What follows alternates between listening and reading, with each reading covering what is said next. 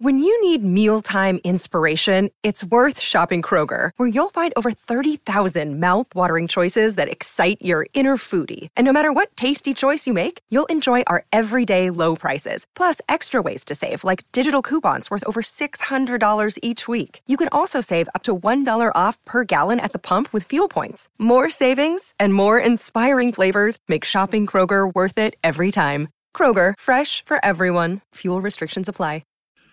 Coming up on today's episode, the wins keep coming, and we break down the latest one against Nashville, plus a look ahead to Saturday's showdown against the Stars. Hello, everybody. Recording live from somewhere.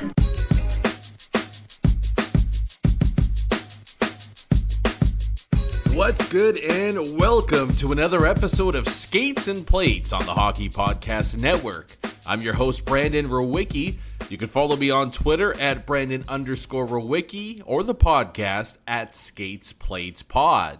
All right, let's dive right on in on the heels of another 2 points for the Winnipeg Jets. Good to be back at it here to wrap up the week and look ahead at what's to come.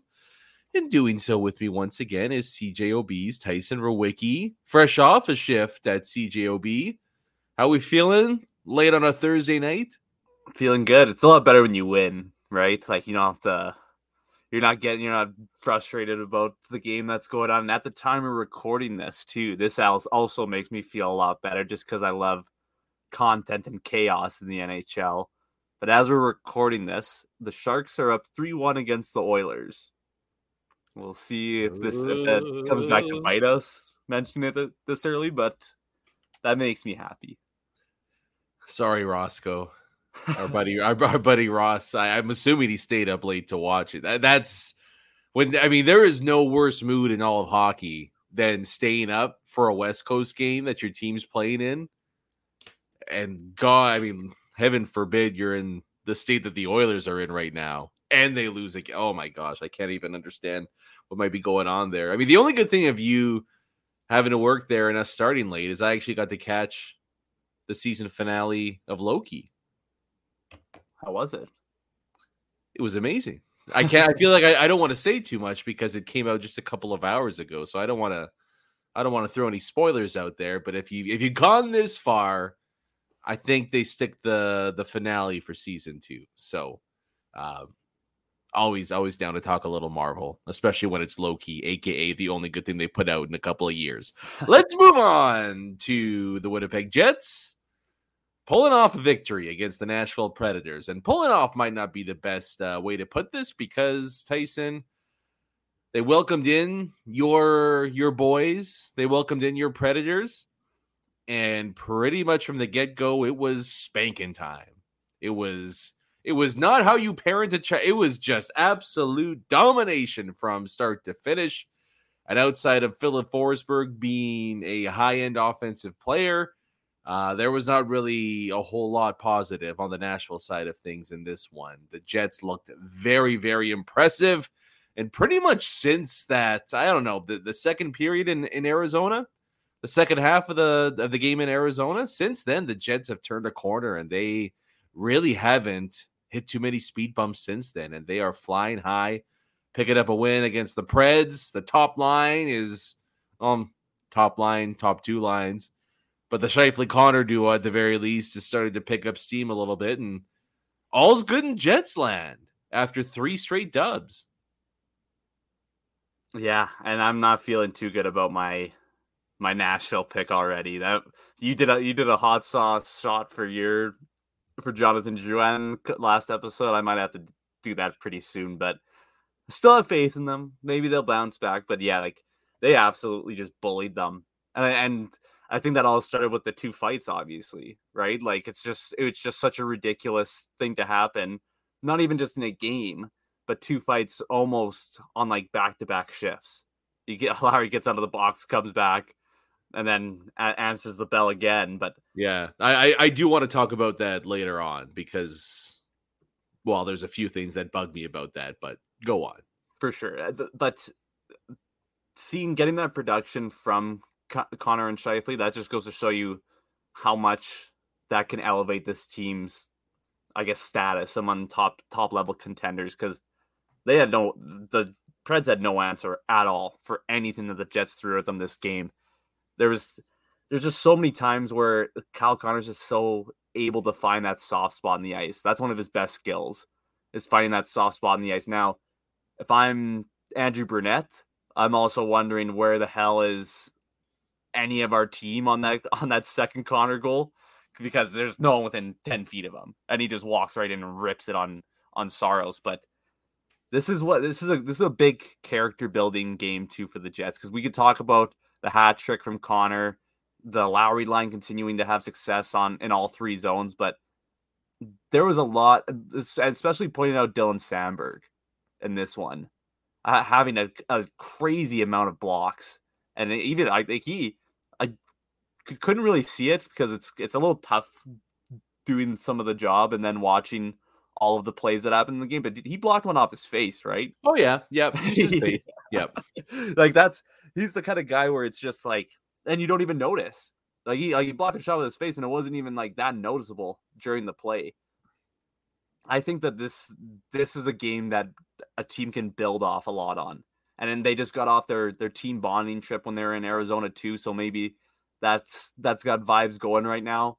You don't want to get too excited, because it's the same thing we said at the start of last year too, which gives me a little bit of doubt in my mind. But right now you can't really complain with how they're playing and the way that this team looks. And knock on wood, this team seems different so far through this season than teams in the past couple seasons. Well, I made the sweeping declaration. How many games ago was that I said that? Let's look through it here. Oh, it was a long time ago. that might have been a little foolish. It was pretty early on in the season that I did that. I made the sweeping declaration that the Jets were a lock to be a top 3 team in the Central this season. But I mean, nothing that we've seen so far, I think is fair to say has dissuaded that. Some of that has to do with the performance of the teams below them. But, fair to the Jets, they've earned every bit of it so far this season. And in this 3-game win streak stretch, I don't know how you can't be extremely impressed. And you're right. Like, this game in particular, Tyson, had a little bit of everything. Like, all the elements of a formula for a win that could be a bit of a trampoline for the club. You've got the grittiness with Sandberg taking pucks off the melon, Lowry dropping predators left and right in the first period and all that. But then you've got the high-end skill of the team too, right? I mean, like, Scheifele and Connor obviously grabbed the headlines there. But I mean, Cole Perfetti, how many is that? 5 straight games with a point now? Yeah. And that's a hell of a play in tight to get that shot up and over Saros on a rebound on the power play. Oh my gosh, the power play is actually scoring too. But like, everything's rolling right now for the team. And it's, we don't have to, even though I made a sweeping declaration, we don't need to say, well, this is, it's a year of destiny for the team or anything like that. But they're just playing great hockey right now. And that's probably the only major takeaway team-wide that I'm going to do from this recent stretch. I will say this, though, and we didn't do a show right after the St. Louis game, but with something that happened in the Blues game and then what took place throughout this Nashville contest, I think I will say that this is the best Mark Scheifele we've seen since the Vegas playoff series, since the 2017-18 run to the West Finals. His play specifically in the last 2 games has been elite. In the Blues game, there was the shift on the Neil Pionk where he just goes full Hulk mode, back checking, working his ass off, great defensive play. Hey, my puck, not yours, takes the guy off it, and then sets up Pionk for the goal there, where it's like, okay, that's number 1 center material right there. That's a coach's wet dream when you talk about what a number 1 centerman should do out there on the ice. And then he follows it up with a 4-assist night, the most he's ever gotten in his career at the NHL level. And again, making plays all over the ice, offensively, obviously. Defensively, we're seeing a lot of commitment and focus right now from Mark Scheifele. And I have been extremely, extremely impressed with his play as of late. And again, similar to that Blues game where he makes a great play all over the ice to set up Neil Pionk, did the same thing. I believe it was on the Kyle Connor Dangle goal where he tracks back, able to deflect the puck, stop a Nashville rush, back the other way. I mean, just a subtly suave play in the middle of the ice, too, to kind of kick it up with his skate back to his stick over to Connor and speed, and away we go there. He's riding the bus he's driving the bus right now. And I'll always say this as long as this is the iteration of the Winnipeg Jets. But when Mark Scheifele's leading the way like this, it becomes a bit of a special group.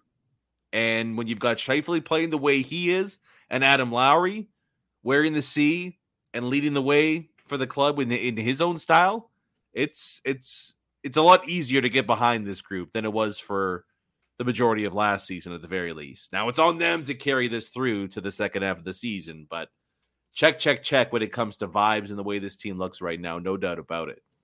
Yeah, and even I think too that just them kind of having this new leader, quote unquote new leadership group that's not new because of the guys who are wearing letters now. Those guys were wearing letters before, but it's a different feel. This team has a different. It's Adam Lowry leading the charge per se in attitude and play style and determination, and then Mark Scheifele leading this team when the team needs him to set up a goal or to score a goal.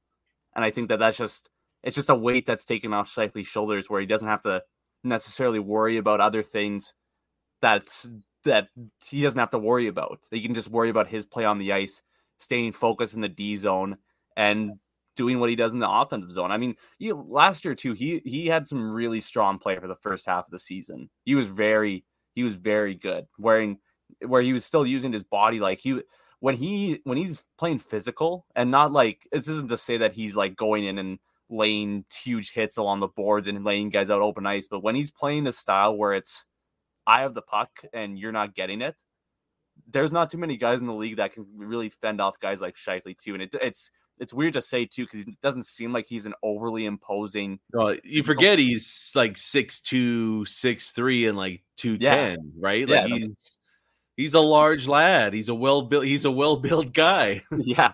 And when he gets going, like when he's feeling it too, it's really tough to stop him. And I just think that this team has so many different levels of leadership in a way that they can kind of use their different, I guess, talents of leadership to form like this sort of, because you mentioned of Marvel, this sort of. I was going to say this sounds like Justice League or like. I like where you're going here. It's just, we're getting real deep into it. It's true. It's just like everyone has this little key to the puzzle instead of guys trying to jam multiple keys into one slot. It's just everyone has their one, like, this is what I'm going to focus on and I'm going to do it to the best of my abilities. And it's just everyone's it's a trickle-down effect from these guys. And and this isn't to say that he's struggled this year, but this is like with Josh Morrissey not being the Josh Morrissey like from Superman. last year. Yeah, exactly. He's been very solid, but it just hasn't been that Norris level that we saw last year. So if he can get back to that level that he was playing at last year, then oh man, this team's gonna be tough to deal with this year. You lost me at the key analogy. I was down with the superhero thing. I was gonna double down on Marvel and do the Thanos goblets or whatever. The goblet. The gauntlet, you mean? Yeah, that just goes to show you I'm not up to date on my Marvel, but yeah, all the Jets have a goblet going right now. That's all you need to know. Keys and goblets, baby. Let's go. Chalices, whatever it takes to get to the Holy Grail. Huh? Let's see the Jets get the job done there. So yeah, I mean, like it's kind of funny. We talked about this. We were texting about this as the game was winding down, and it's like there's not really a lot to talk about because they're playing so good. Like it's the story. Like it's one of those weird things where they've just been so solid. There's been so few passengers that it's just like this total team effort right now. Obviously, the Scheifele line has over the past two games started to take on the lion's share of the scoring there. But I mean, again, the Lowry line kicks things off. All three of those guys end up getting a point on the play there. So that continues. I mean, maybe the only thing we're waiting for is, like you said, a Morrissey breakout or an Ehlers and Perfetti breakout. But it's not even like they're playing bad. It's just like that's the last maybe supernova moment that we're waiting for from some of the big guys on this club. But I mean, most of the forwards are rolling right now. Brendan Dillon is maybe making a push for an all-star bid. We'll see if he cracks 20 goals this year. I kid. Maybe. I don't know. We'll see. But like they're rolling right now. And they're doing so without their head coach, which is kind of easy to forget in this recent stretch where they've been playing so well. I got a question for you. With the way that top line's been playing, how do you think the lines shake up when Gabe Vilardi's back? Well, that's an excellent question. And I mean, I'll kind of do the coward's answer to that in saying that I think it allows the Jets to ease him back into the lineup. And so maybe you take out a David Gustafson and Vilardi starts off on the fourth line and you can give him like 7-8 minutes, whatever it is, right? Like you don't have to throw him up there on the top line right away. And, you know, he misses a month and a half and it's like, okay, here's 20 minutes. Let's see what happens here. It kind of gives, with how well everybody's playing, it gives the Jets a little bit of an opportunity to ease him back into things. What to do? I mean, yeah, it's a good question, Tyson.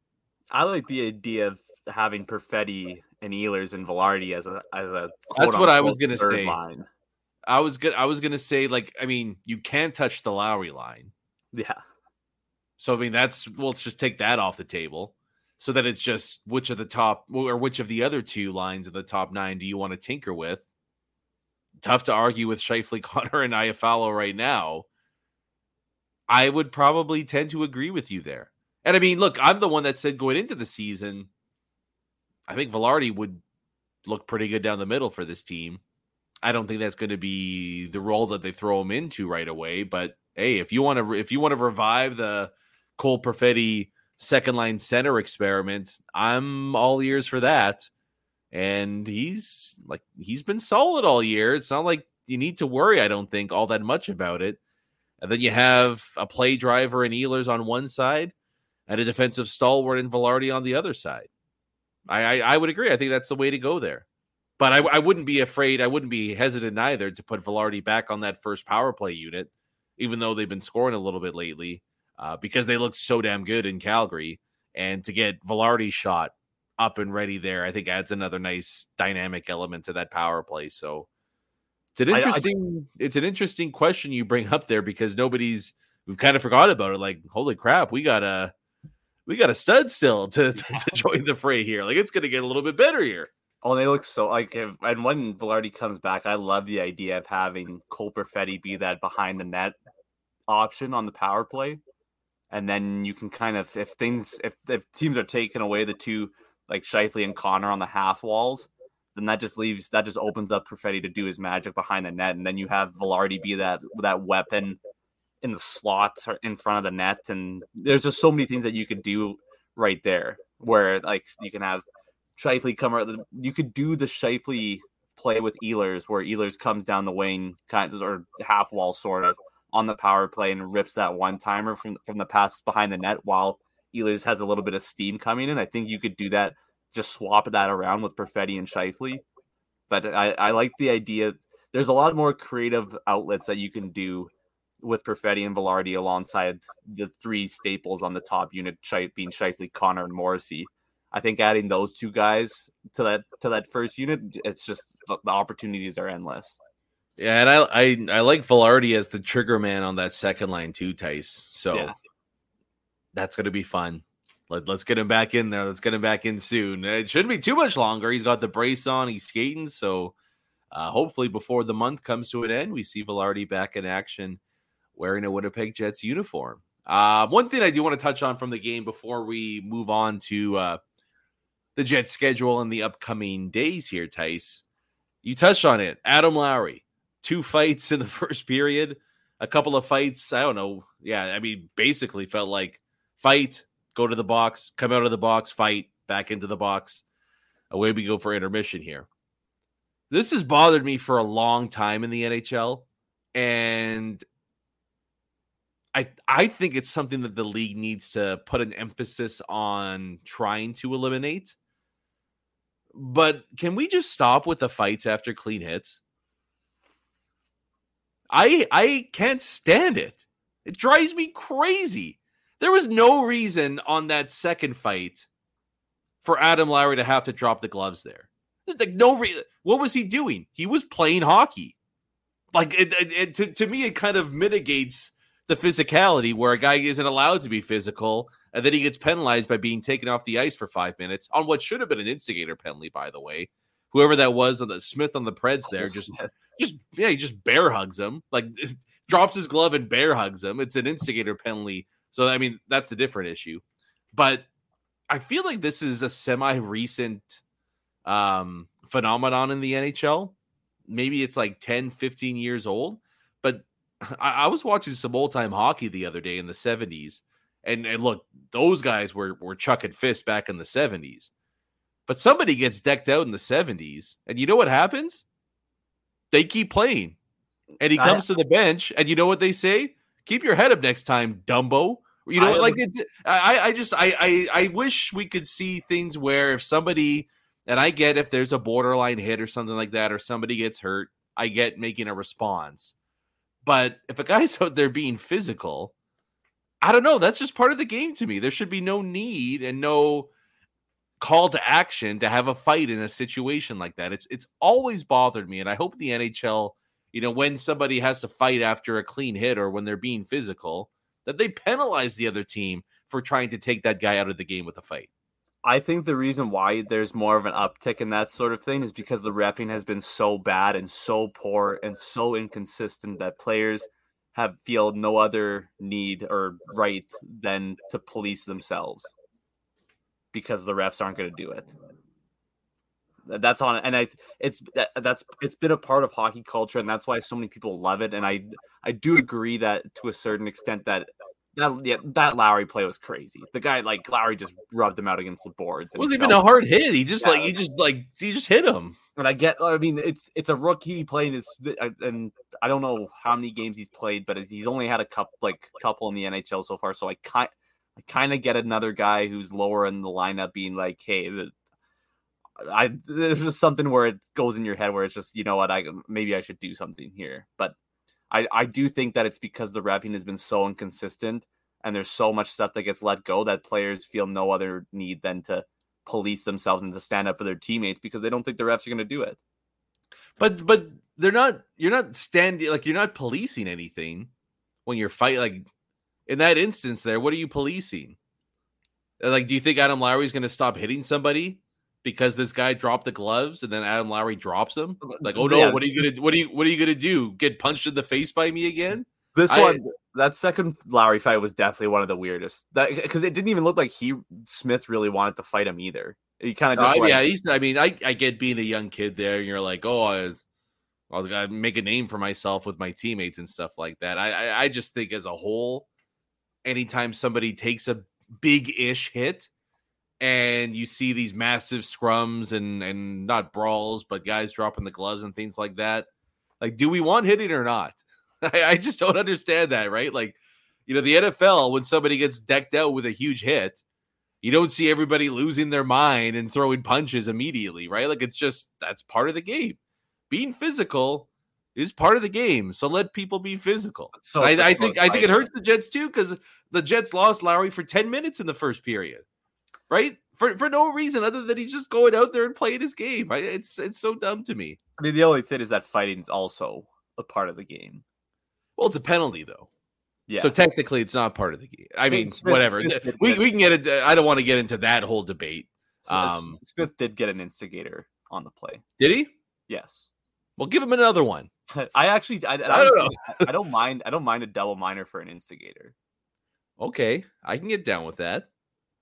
It's not so crazy that it's 5, but it's a punishment.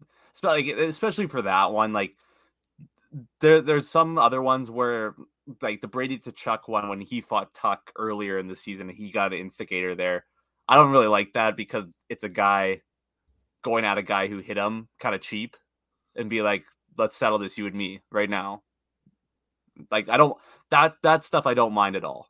But it's, the stuff where it's like, it's a, like Lowry's, that's one of the craziest ones. Lowry barely hit him. And then, that one was definitely weird, but I think so often, and look, borderline stuff I get, but you'll see somebody just get hit hard, like clean, but hit hard. And it's like, oh my gosh, we need a response. Everyone has to fight them all at once. It's like, why? just like, don't get hit like that. And if you don't like it, then hit their guy super hard. Like, it's always bugged me. I'm not the biggest fighting guy, but I understand responses in certain situations. But look, if you get hit hard out there, don't do that next time, and then take out one of their guys. Seems to be pretty simple to me, but pretty badass that Lowry takes out two guys in a period. The only thing is, Brent, is that I think that if you played in the NHL and someone took a run at one of your teammates, you'd be one of the first guys in the pile. I'd kill him. Yeah, no, I'd rip him limb from limb immediately, right after it happens. Yeah, I didn't say I wasn't a hypocrite. I'm just like, when I watch it, I don't like it.